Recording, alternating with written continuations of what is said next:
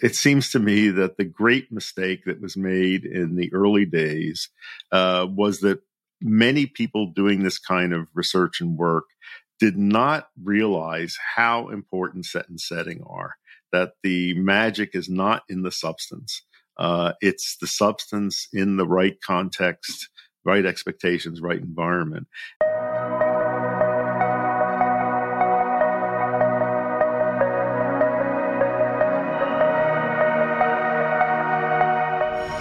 Hello, everyone, and welcome to Field Tripping. Today, I am thrilled to welcome back our first ever return guest to the show. And there couldn't be anyone more fitting or appropriate to have as our first return guest than Dr. Andrew Weil. But this time, the conversation is going to be a little bit different. Instead of hearing about Andy's path and experience with psychedelics, the focus of this episode is going to be on what wisdom this modern renaissance can draw from the first go-round with psychedelics in the 60s and 70s. But before we hop into that conversation, let's hit up some news to trip over. Once again, the United States Congress has rejected an effort by House Representative Alexandria Ocasio-Cortez to make it easier for researchers to explore the therapeutic potential of psychedelics. AOC had first tried introducing the amendment in 2019 when it was shut down by a vote of 331 against to 91 in favor. This time, the vote was rejected by a narrower margin of 285 to 140. Even though the majority of her fellow Democrats voted in favor of the amendment, enough sided with Republicans in voting against it. AOC commented that the United States has and continues to uphold an obsolete provision from the war on drugs and fails to make decisions that are long overdue, especially given this pertains simply to research. It's a good reminder that if curiosity is what separates those who are truly alive from those who are just going through the motions, too many of our U.S. politicians are experiencing rigor mortis before death. Secondly, David Olson out of the University of California, Davis, has been exploring non-hallucinogenic psychoplastogens. You can think of these as psychedelics that don't actually have any psychedelic effects, but might be able to rewire the brain in similar ways. One of these molecules, known as tabernanthalog, seems to have anti-addictive properties. Rats given this drug are less prone to heroin addiction and even eat less sugar. It remains to be seen whether drugs like this could be useful in treating addiction in humans. Lawyers for Canadian Nathan Kruliak filed an application for judicial review seeking to compel Minister of Health in Canada, Patty Hajdu, to give him a response to his Section 56 application, which, if granted, would give Kruliak the right to use psilocybin to treat his depression. Kruliak's application was being supported by the non-profit organization TheraPsil, which had successfully supported Thomas Hartle's Section 56 application. Thomas was on the podcast last week. And I think TheraPsil's actions are just plain stupid, and I'm openly calling out its CEO, Spencer Hoxsell, on this. Listen, I'm all for using the law and litigation to move things in direction you want, but a group of organizations, including Field Trip through the Canadian Psychedelic Association, have been having incredibly productive conversations with Health Canada and many politicians about expanding access to psilocybin-assisted therapies other than through exemptions. But there's always got to be that drunk guy at the wedding who feels the need to steal the show and ruin it for everyone else. And despite TheraPsil's initial great work, they seem to have wanted to take that role. It's very disappointing, and I hope they change course and engage in a more constructive dialogue with the Canadian Psychedelic Association and politicians going forward. Finally, and just before we hop into today's episode, I wanted to congratulate everyone at Field Trip, because today Field Trip becomes listed on the NASDAQ, specifically on the Global Select tier, which makes us the 5th psychedelics company to list on NASDAQ, but only the 2nd to qualify for the Global Select tier, which is the highest tier, putting us in the same echelon as companies such as Apple, Amazon, Alphabet, Google, and Microsoft, amongst others. For anyone who wants to learn more about the work we're doing at Field Trip or investing in Field Trip, please visit our investor relations website at meetfieldtrip.com. You can also navigate there through our clinic website, fieldtriphealth.com. And now we welcome a man that needs no introduction, Dr. Andrew Weil. Dr. Weil is known as the father of integrative medicine and an absolute pioneer in the space of health, mindfulness, food, and spirit. Dating back to the 60s, his early work in psychedelic research has truly laid the foundation for where we are today, and the integrity of these medicines would be exponentially different without his passion and contributions. He is the founder and director of the Andrew Weil Center for Integrative Medicine at the University of Arizona, where he also holds the chair in integrative rheumatology and is clinical professor of medicine and professor of public health. Dr. Weil, thank you for joining us today and welcome back to Field Tripping. Fun fact, Dr. Weil is our very first returning guest. What an exciting achievement. So my first question, Dr. Weil, I just mentioned some of the political developments happening around psychedelics, particularly the work AOC is doing to hopefully permit federal funding for research around psychedelics. What are your thoughts around what's happening on a political level, if anything, around interest in psychedelics? I don't know if you're aware, but former Senate Majority Leader Tom Daschle joined us as an advisor. And so certainly we've elevated the level of conversation to some degree, but curious to know if what you see happening and what your thoughts are around the political conversations. Well, I think there is certainly momentum building for a decriminalization of psychedelics, for eventually making them available for therapeutic use. It's hard for me to believe that there would still be opposition to funding for research on them. I mean, that seems like that's a no-brainer. Yeah.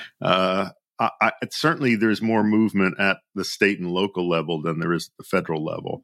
And the big stumbling block is, all of these things are still in the U.S. in Schedule 1, which is defined as substances that have a high potential for abuse and no therapeutic use. And that's, of course, nonsense. But in my experience over the years, drugs move to more restrictive schedules. They never move the other way. So, when something gets into Schedule 1, it's really hard to get it out. But that's really the challenge that faces us. And I would think that under the Biden administration and, new faces at the Justice Department, there would be a lot of sympathy for that. I don't know exactly what it's going to take to make that happen, but at some point that has to happen. These drugs have to be descheduled and then, defined as being available for trained professionals to use them. Yeah, I agree. It's interesting, too, in the Biden administration is he still seems pretty resistant to broad-based legalization of cannabis. And so certainly in our conversations with Senator Daschle as well, that's been one of the points of contention as to whether, because there's so much stigma around cannabis and psychedelics have been relatively off the radar, more recently, certainly they're on the radar, but relatively off the radar. If there's an opportunity to go in with a blank slate and just go in from the conversation of medical application only. But it'll be interesting. And it really is kind of mind-blowing that there's resistance to even research around it. But that it has to happen. It's going to happen, and it probably will happen suddenly. And, it'll be a great sigh of relief when it does. It sure will. Absolutely. You, for a time, joined us at Field Trip as an advisor, but ultimately decided to part ways to pursue other opportunities within psychedelics. I would love to know what you've been up to. I mean, you had me on your podcast, which was great, and it was fantastic to catch up and chat, but we didn't get into talking about what you've been working on, but I'd love to hear it. I get interviewed a lot about psychedelics, both by print media and podcasts. And as you know, I'm a very strong advocate for them. I think they have enormous potential and could be of great benefit to our society if they were more available and more people knew how to use them. So I'm a strong advocate for them. I am on the boards of a couple of organizations that are developing products or looking at developing clinics and training programs. Okay. And what excites you about some of the work that they're doing? Is there anything that stands out as being particularly engaging for you or in your mind? Well, I think the research particularly on psilocybin as a treatment for depression, for OCD, for PTSD, and MDMA for PTSD, that's really solid, and the evidence there is very compelling, and is certainly going to put a lot of pressure on legal agencies to make those substances available. So I think that's coming fairly quickly. I see other companies out there that are, there's a lot of scramble to patent analogs of psychedelics. I don't know how I feel about that. Whether, who knows how these compounds will work and the idea of owning these molecules. I don't know about all that. One of the issues that's come up that I've been thinking about and talking a bit about is that since a number of these compounds and the natural products from which they come originally were used by indigenous peoples. Is there an issue of compensating indigenous peoples for taking these things and profiting from them, or how do we acknowledge their contribution to all of this? That's an interesting question to think about. Yeah, that's actually one of the questions I had down here. You've touched on two of the key themes I actually wanted to dig into further with you, but let's pick up on the latter.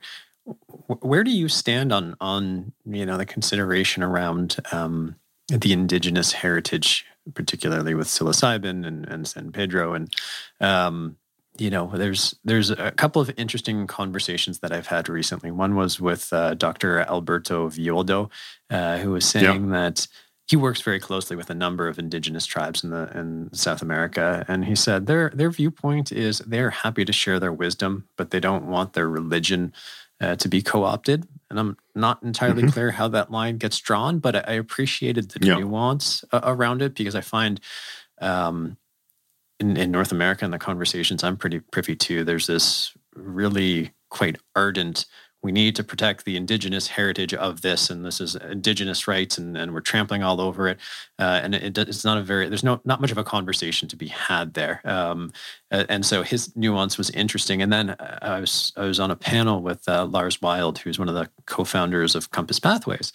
And he pointed out that the indigenous use of psychedelics, it goes back very far, but there's this default notion that this is a South American tradition, whereas psilocybin mushrooms and other psychedelics were used in Greek culture and a number of sort of Northern and Western European cultures, going back as far probably as the South American cultures use it. So the conversation is actually a lot more nuanced. Like what indigenous protection are we actually seeking to provide? Because I think everyone wants to recognize the importance of it, but it's a fairly complex question. So I'd love to know your thoughts. Yeah, it is, and it's part of a larger issue.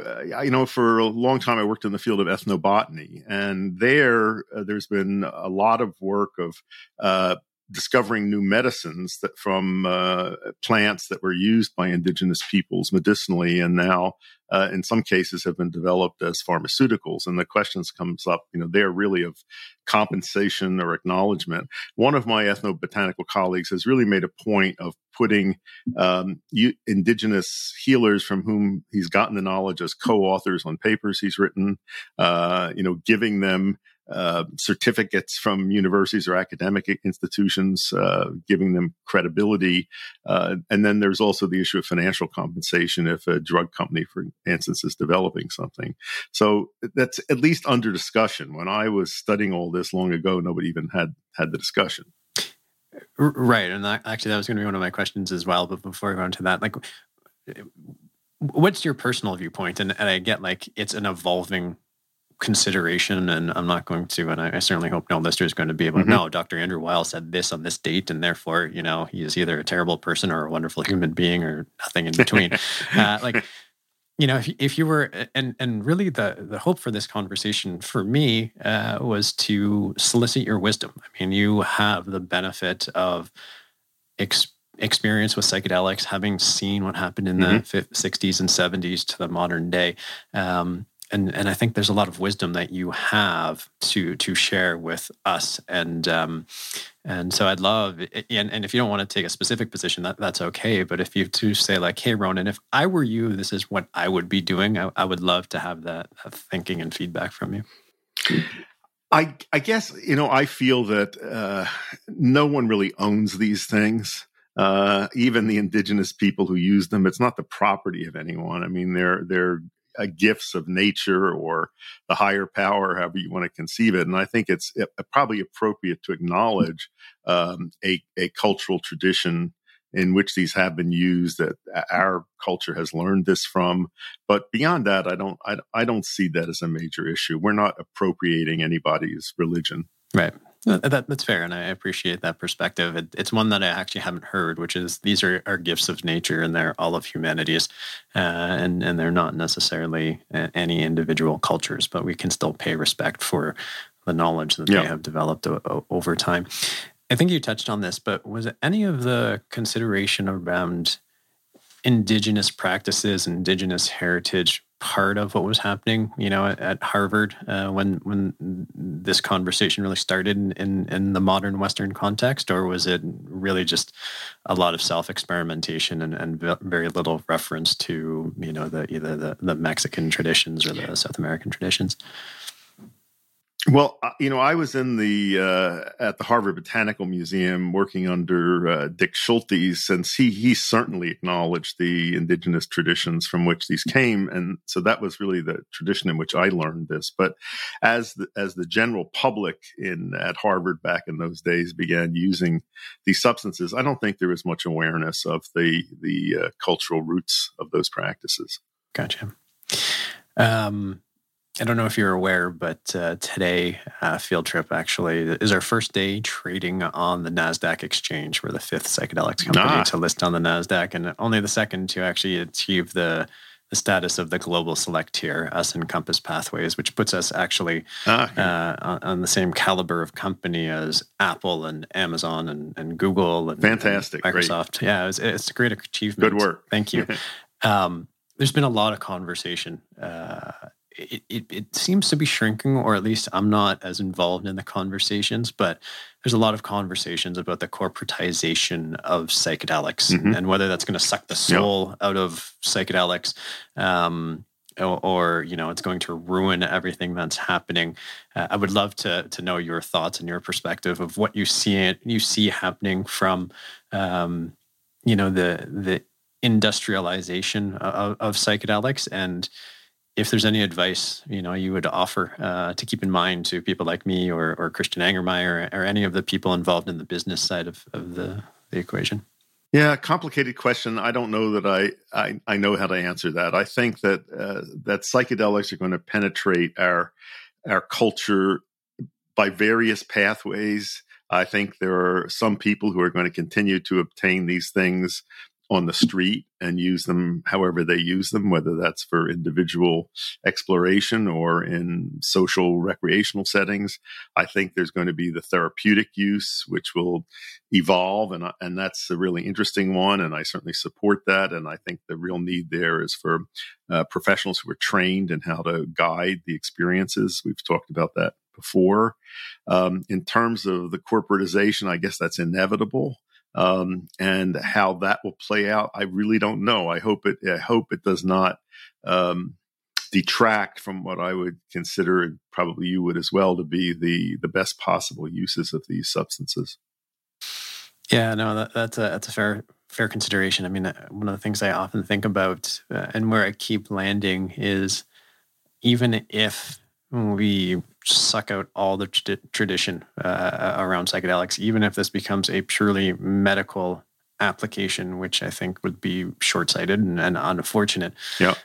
Even if, and I know I get a lot of pushback when I say this, but I still come to the same conclusion, even if psychedelic therapies end up being only accessible to privileged white people, which is a source of a lot of concern, that's still better than it not happening at all, right? The more people's mind you opened, even if it's a rich white dude, it's still better than nothing. It's not what we want, but I think, it's still good. It's still good. There's no bad outcome here, I think. There's just better outcomes and less good outcomes, but they're all still positive. I agree with that.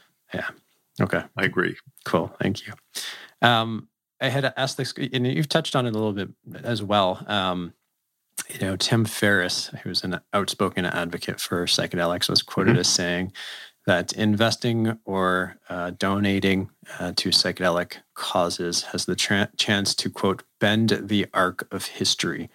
Having had the experiences you've had, both professionally, personally, academically,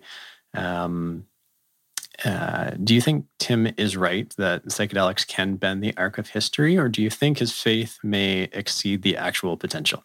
Because I feel like irrational optimism it tends to be kept for the youthful, and that with age and wisdom we become a little bit more thoughtful and nuanced and a little bit more balanced in our perspectives. And I'm curious to know how your faith in the potential for psychedelics has evolved over time, from being young to now, and truthfully also in the last year or so as this has become a very mainstream conversation again. I think that potential is there. I would agree with Tim about that. And I think our world desperately needs some bending of the arc of history, because it's very clear where our arc is leading us, and it's no place good. And I think that's a really urgent priority right now, that almost everyone I know is anxious, depressed at looking at the scenarios coming for us. I'm up here in British Columbia, and we just had that incredible heat wave a couple of weeks ago, unprecedented in history. And it looked pretty apocalyptic. There was smoke in the air from wildfires. The ocean in front of my place for 3 nights the surface was covered with dead crabs and dead fish, and a huge stench coming off of this excessively warm water. You can really see where things are leading if we don't change our ways. And when you think about how we could change our ways, I don't see it happening. And the one great potential out there is if there's enough change in individual consciousness. And I think psychedelics have the potential to do that if they're used in the right way. So I agree with that. I think that is one of the great promises that these substances offer.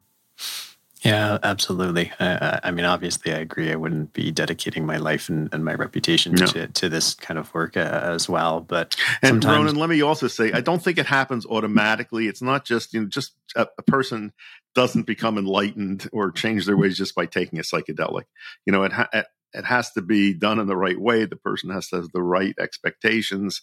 The experience has to be guided in the right way. But I think there is a real potential there for fundamental change in perspective that can lead to change in behavior, and maybe that can avert the catastrophe. Yeah, I think that's fair. I was speaking with my friend Tucker. I went through a very intense and positive psychedelic experience recently, and it brought up a lot of stuff for me.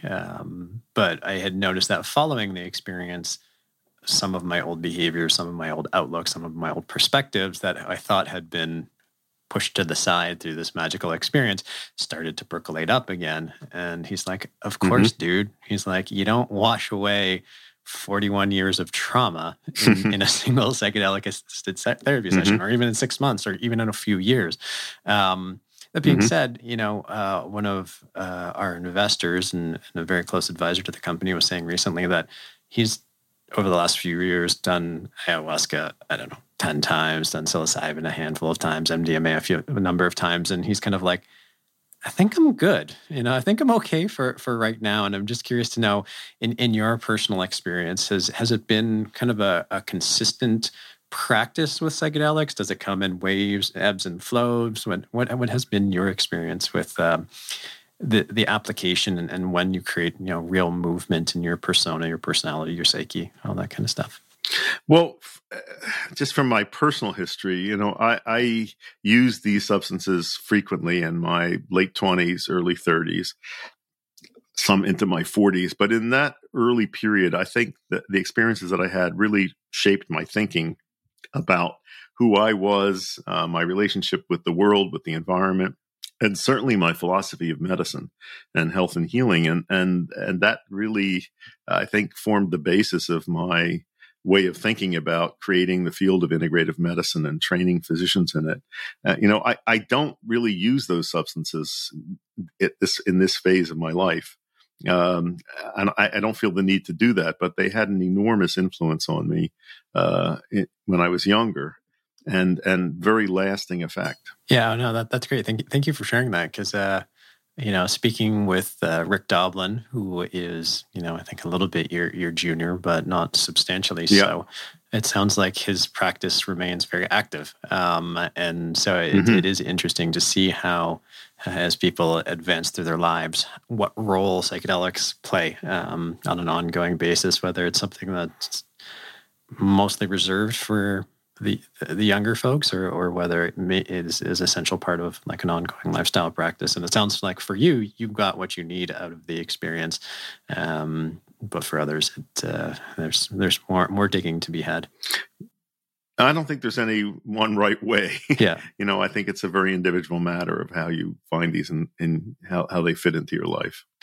One of the things I touch on, and I'd love to know your thoughts because I get a lot of raised eyebrows, but I'm a big believer that the advent of psychedelics into a mainstream medical or therapeutic consciousness is actually going to have a fundamental shift in how medicine gets practiced. Right now, we live in a still very allopathic approach to medicine where we treat what's wrong. And we may have touched on it the first, some of the earlier times we've spoken, but what has always excited me about psychedelics is less about the psychedelic drugs or the psychedelic experience, but more the ability of psychedelics to be the platform that shifts the conversation around mental health. We know, at least from a physical fitness perspective, if we go to the gym, it makes us stronger, it makes us healthier, it makes us live longer, it makes us happier. We're very proactive about that.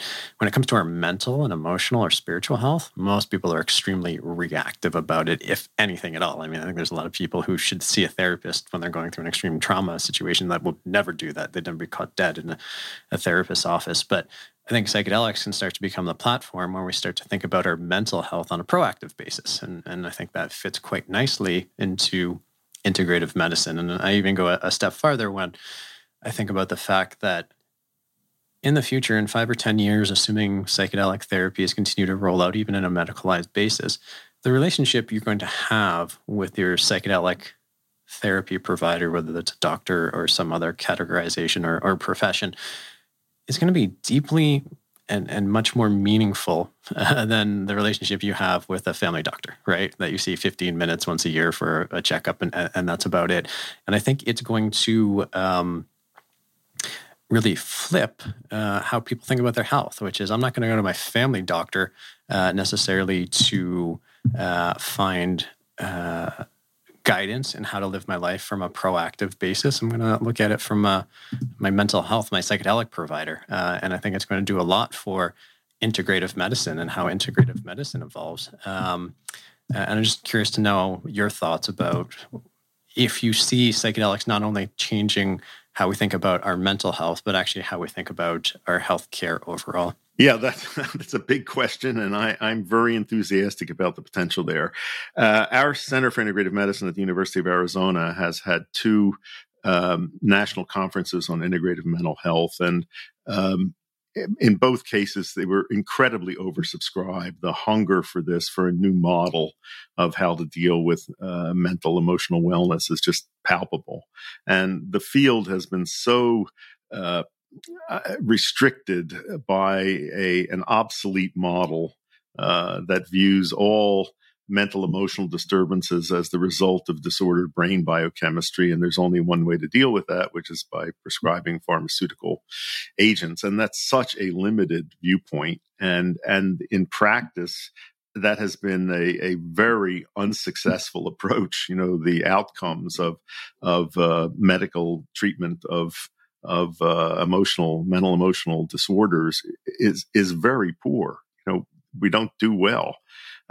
So there have to be other ways of doing it. And I think there are so many new ideas out there, and psychedelic therapy is certainly a big one. Now, I've probably said this before when I talked to you, that I think there's vast potential for psychedelic therapy in physical medicine, not just mental health, because in my experience, this is one of the things I learned from psychedelics that I applied to my philosophy of medicine, that the root causes of enormous fraction of illness are really not in the physical body. They are in the mental, emotional, the non-material sphere. And that's where you have to make changes in order to produce changes in the physical realm. And that's just not allowed for under the current materialistic paradigm that dominates science and medicine. And I think this is one of the things that psychedelics can change. They can allow people to see how, by making changes in your head, you can make changes in the world outside your head and in your physical body. Absolutely, yeah. And you did touch on it. I think you touched on LSD and your allergies the last time we spoke. Is that? Yeah, that's one example. But I've seen so many cases, people who've had chronic pain in one psychedelic experience. They have the experience of that it's possible to be pain-free. And even if the pain comes back at the end of the session, you've seen the possibility that you can live without pain. And then you can be motivated to find other ways of making that happen more often.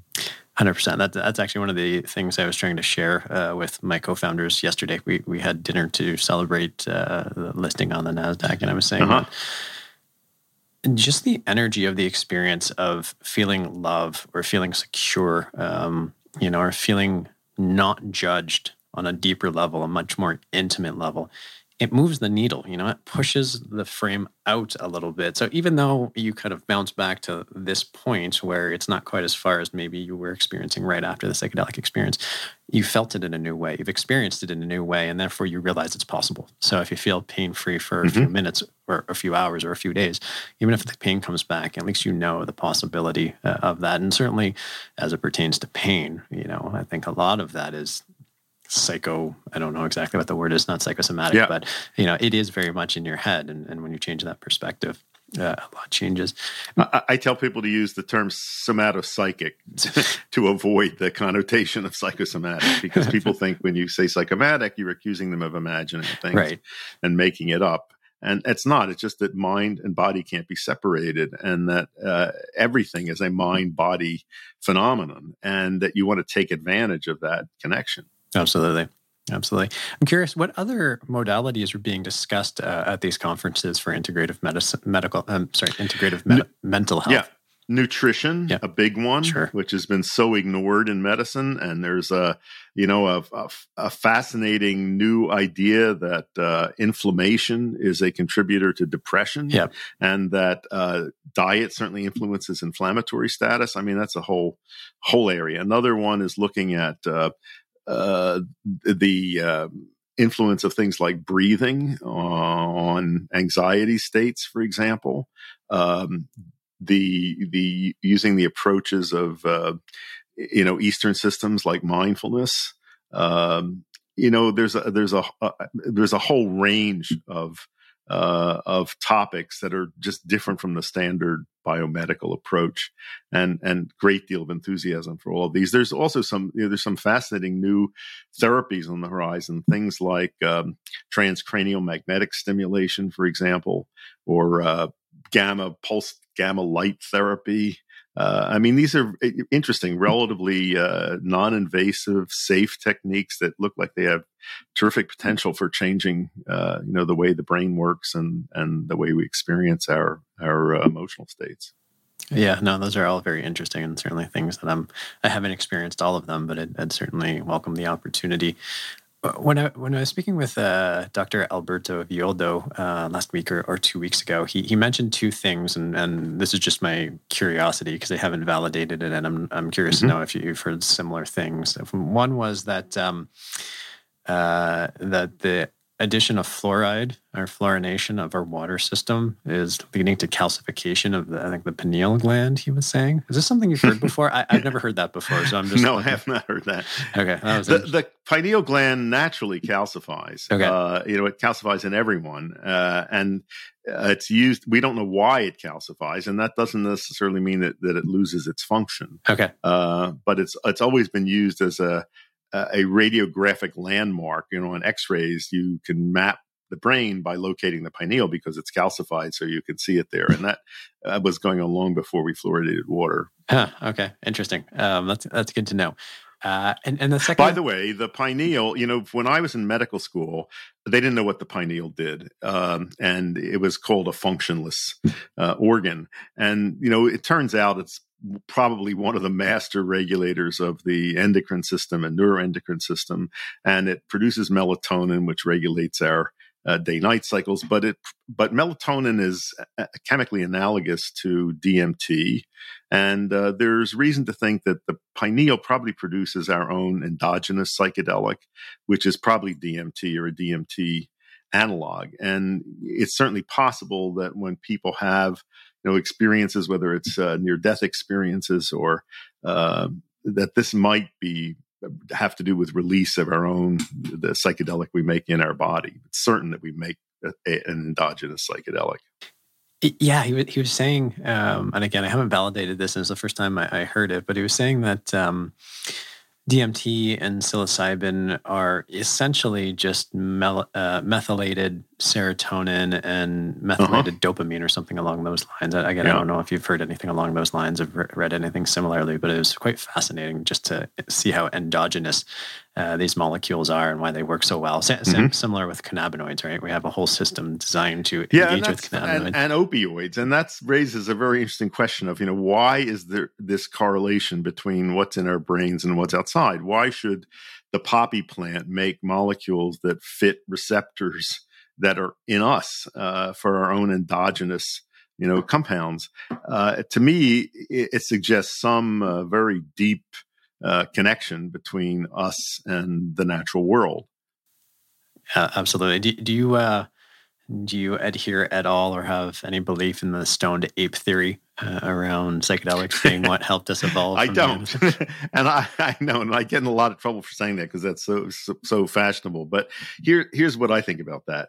I think that in order to use psychedelics safely, human beings had to get to some basic level of civilization where basic safety was guaranteed. Because I think that a primitive hominid who accidentally ingested mushrooms, that the disordering of sensation would leave you very vulnerable in those times, either to not being able to defend yourself against some predator. To me, it just seems that we had to wait until we had some basic safety handled before we could indulge in those experiences. That makes a lot of sense and something I hadn't considered, but that is a very persuasive point. One question I'd love to get your thoughts on is specifically what's happening in the state of Oregon. And I don't know if you've been tracking it pretty closely, but what's really exciting about the state of Oregon is the system that's being proposed is one where you wouldn't need to have a diagnosis specifically in order to participate. And therefore, it really opens up psychedelic therapies. The system in Oregon is one that opens it up to not just people with DSM diagnosis, but also anyone who is well, so to speak. I mean, we've all got traumas and all that kind of stuff. Have you been following what's been happening there? And curious to know your thoughts about it, because I know some people have expressed. No, I haven't. But now that you tell me about it, I will pay attention to it. That sounds terrific. And Oregon, of course, has been really a leader in other areas.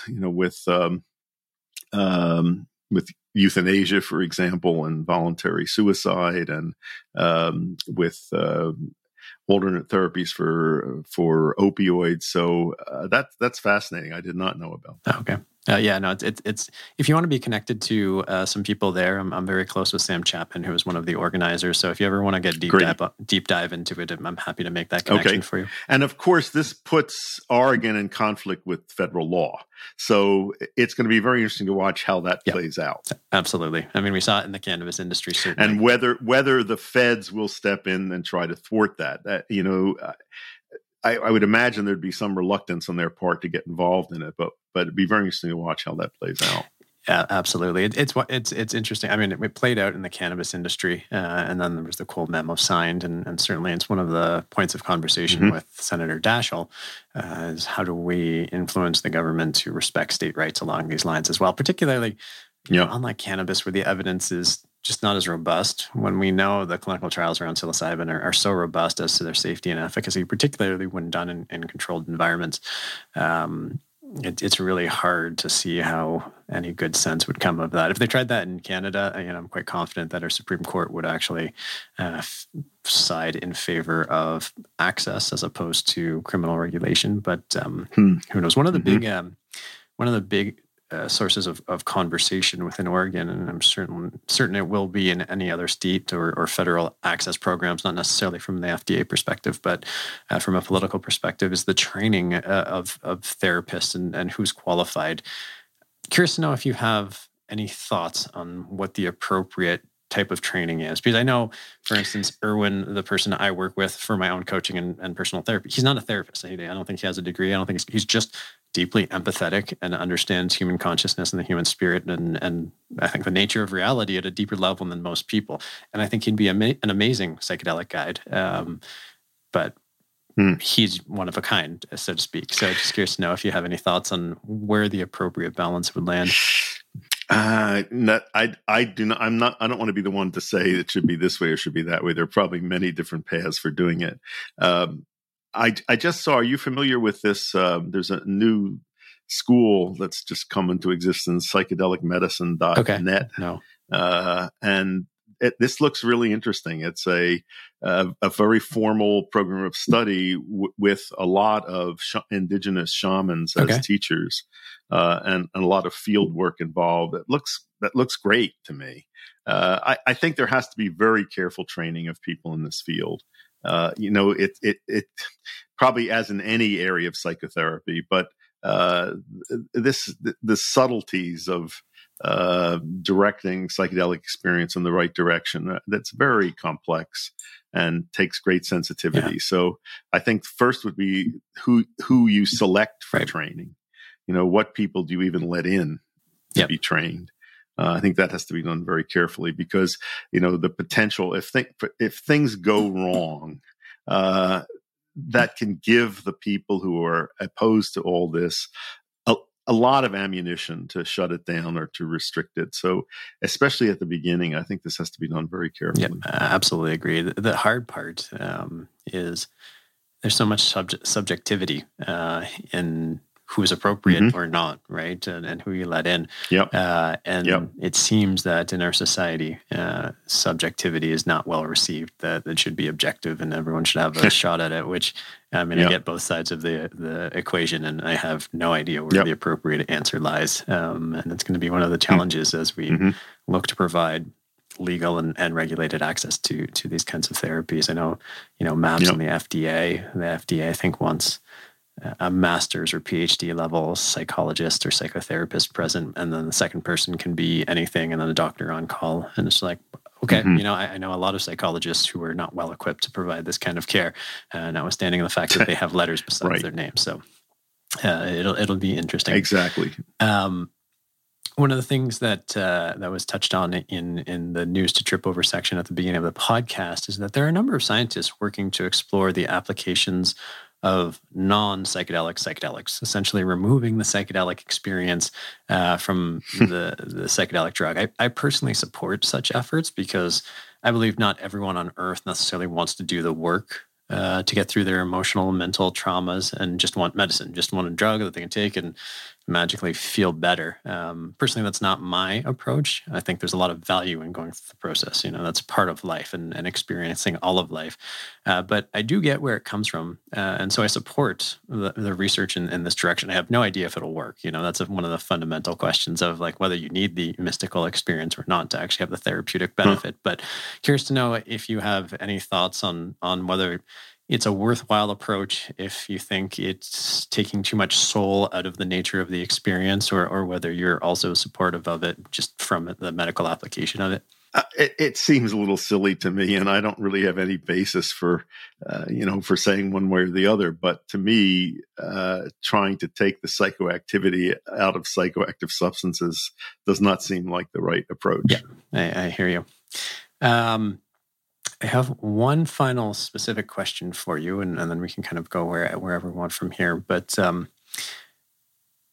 when I reached out to you about this particular podcast and having you back, it really was to try and distill from you any wisdom that you've gained through your life experience, through your professional experiences, through your experience with psychedelics, that you think anybody who's involved in the modern Renaissance would benefit from. Is there any guidance or advice that you'd like to impart to me or to Tim Ferriss or to Christian Angermeyer or anybody doing this kind of work? Because it's one of the things that I realize that there's so much experience that we don't have, having not lived through the 60s and 70s and the ups and the downs and the fallout. And I really just wanted to provide an open forum for any guidance that you may wish to impart upon us as we continue to do the work we're doing and try and, in many ways change the world.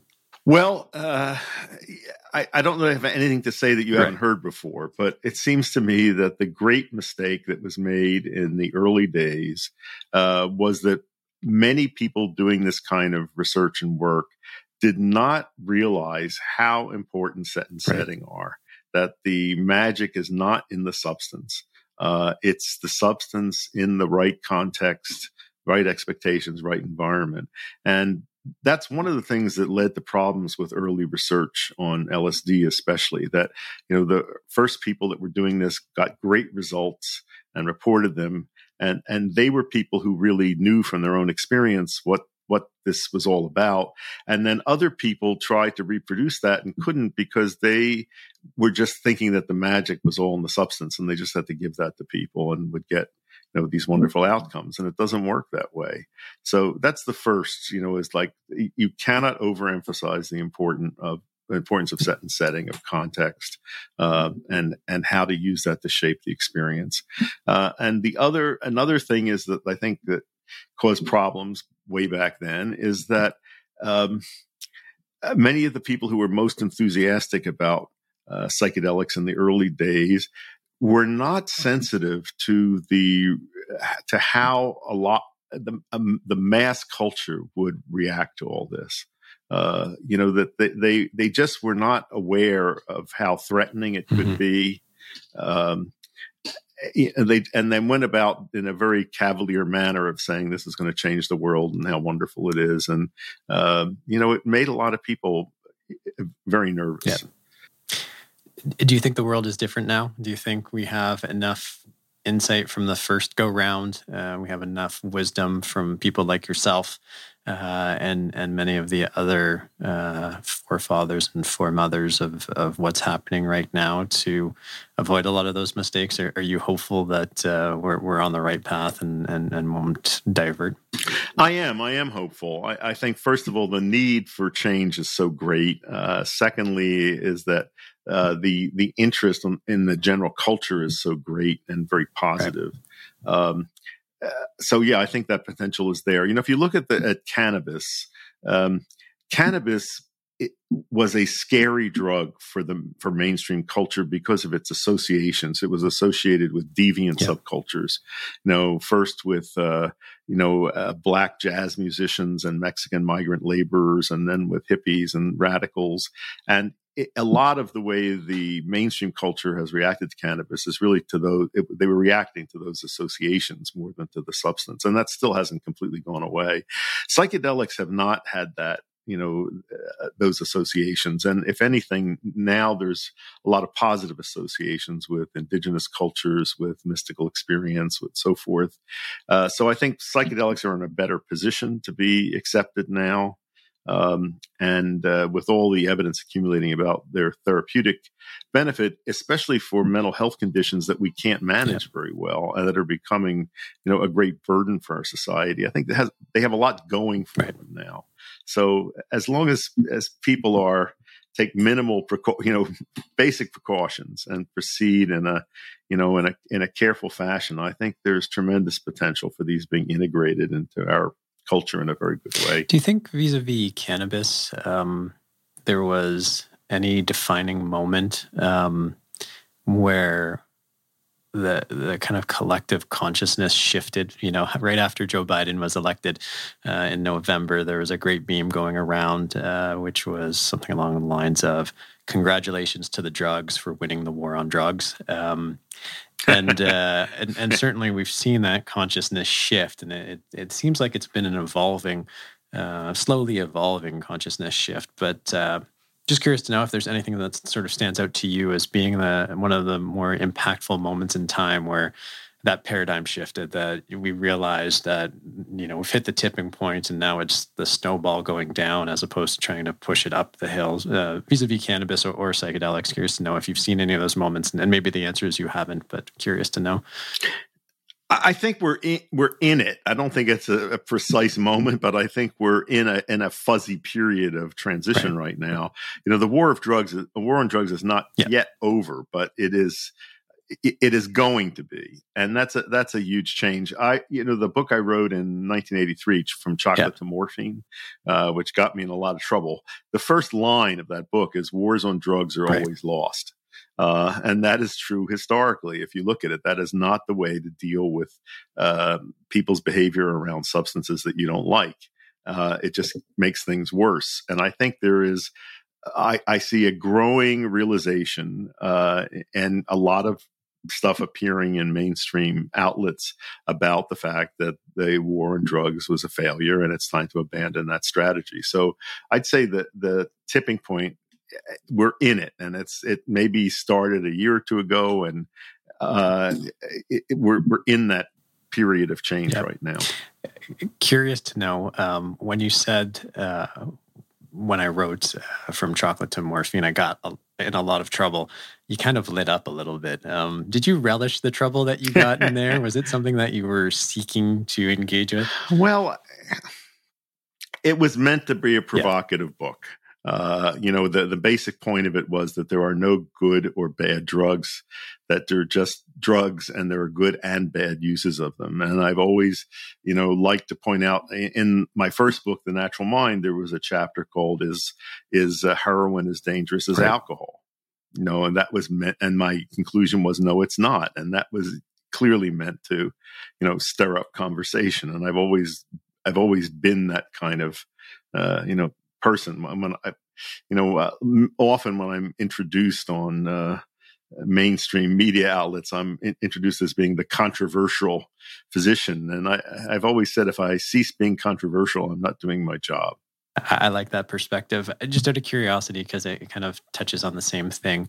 Have you read Dr. Carl Hart's new book, which I don't called Drug Use for Grown-Ups, which kind of serves the same argument about there's no good or bad drugs. It's about how you use them. Great.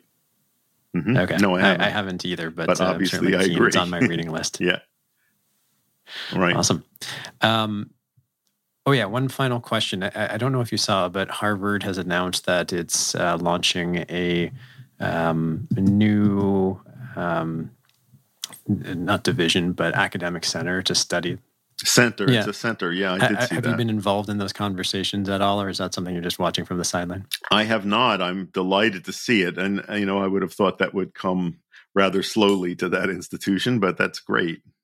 That's good. Well, I'm glad you're delighted to see it. And I know you have a hard stop in 3 minutes. So I'm going to thank you so much for joining us again. I'm always grateful for your time. I'm grateful for the dialogues that we've had over the last year or so, and I look forward to having many more dialogues. We have announced that we'll be opening up a clinic in Vancouver over the coming months. So hopefully we can get you down there to visit sometime to see our space. Again, it's ketamine assisted therapy, which I know is not necessarily the highest in sort of your consideration of where things could go, but I think we've done a great job of creating a space and circumstances with what we've got right now, and I think it sets us up for a great potential future. So look forward to having you down there as soon as that gets opened up. I'm delighted to see the success of Field Trip. I think you've done a terrific job, and look forward to see where you're going to go from here. I think the future is yours. Thank you. I really appreciate that. Tom Robbins once wrote, "Like the Arthurian years at Camelot, the 60s constituted a breakthrough, a fleeting moment of glory, a time when a significant little chunk of humanity briefly realized its moral potential and flirted with its neurological destiny, a collective spiritual awakening that flared brilliantly until the barbaric and mediocre impulses of the species drew tight once more the curtains of darkness. And in my second conversation with Dr. Andrew Weil, it became evident to me that Dr. Weil seems to share that perspective. I genuinely got the sense that he believed that the spirit of the 60s and early 70s were very much on the right track, bringing an openness and perspective, facilitated in many ways through psychedelics, that represented the future of humanity. Because when it came down to trying to synthesize the benefit of his advice, it was not a cautionary tale. It was not a list of the things not to do, a list of mistakes to be avoided. Rather, it was a simple piece of guidance that bears repeating. Never underestimate the importance of set and setting. On the one hand, we could take this at face value and re-emphasize the importance of the mindset and the physical locations and aesthetics of a psychedelic experience. But my sense was that there was more to that comment than meets the eye. There's a part of me that thinks Andy was trying to share with us that the mistake of the counterculture wasn't an error in vision, but rather that they didn't do the legwork, the preparation to help the rest of society to flirt with its neurological destiny. That the setting, the aesthetic, the place and time of this movement wasn't properly constructed to be accessible to the consensus majority. Or maybe Andy was simply giving us the advice of a good psychedelic guide and helping us to prepare for each of our next individual psychedelic experiences. We don't know. But the beauty of it all is that the ultimate answers can never be given. They can only be received. Thanks for listening. To wrap up today's episode, let's check out one of our audience's questions to trip on. Hey Ronan, is it really necessary to have a sitter or a therapist to get the most out of a psychedelic experience? Or can I just do it on my own? Thank you. The answer is you can do whatever you want, and it's not my place to judge or really to offer advice to you on it. All I can offer is the benefit of the wisdom of my experiences and the experience of the physicians and therapists that we work with. If you feel confident that you are in a position to have a psychedelic experience without support, then all the more power to you. I've certainly had such experiences, and I'm no worse for wear, and actually I'm probably better off for those experiences. But what I do know is that you are much more likely to have a deeply and profoundly more effective and meaningful experience when supported by a knowledgeable therapist or guide. And having an experienced therapist or guide also gives you support in the off chance that your trip goes dark. The worst thing you want to happen is to have a bad trip. But that's different than a challenging trip. A challenging trip, when well supported, can be incredibly therapeutic. But if you're on your own, they can be traumatic, and that's something I think you certainly want to avoid. As a quick reminder, you can now record a question for us, and we'll play it on the show. It's a great way for us to feel connected to you, our amazing listeners. To record your question, go to speakpipe.com/fieldtripping, or you can send us your questions, comments, or any episode ideas via email to fieldtripping@castmedia.com. That's cast with a K. Thank you for listening to Field Tripping, a podcast that's dedicated to exploring psychedelic experiences and their ability to affect our lives. I'm your host, Ronan Levy. Until next time, stay curious, breathe properly, and remember, every day is a field trip if you let it be one. Field Tripping is created by Ronan Levy. Our producers are Conrad Page and John Savak, and associate producers are Sharon Bella, Alex Sherman, and Macy Baker. Special thanks to Cast Media, and of course, all my gratitude to Dr. Andrew Weil for taking the time to join me today again. It's always an honor to speak with him. To learn more, check out drweil.com or just give his name a quick search in Google. There is plenty online to learn from him. Finally, please rate, review, and subscribe to our podcast and sign up for our newsletter at fieldtripping.fm or wherever you get your podcasts.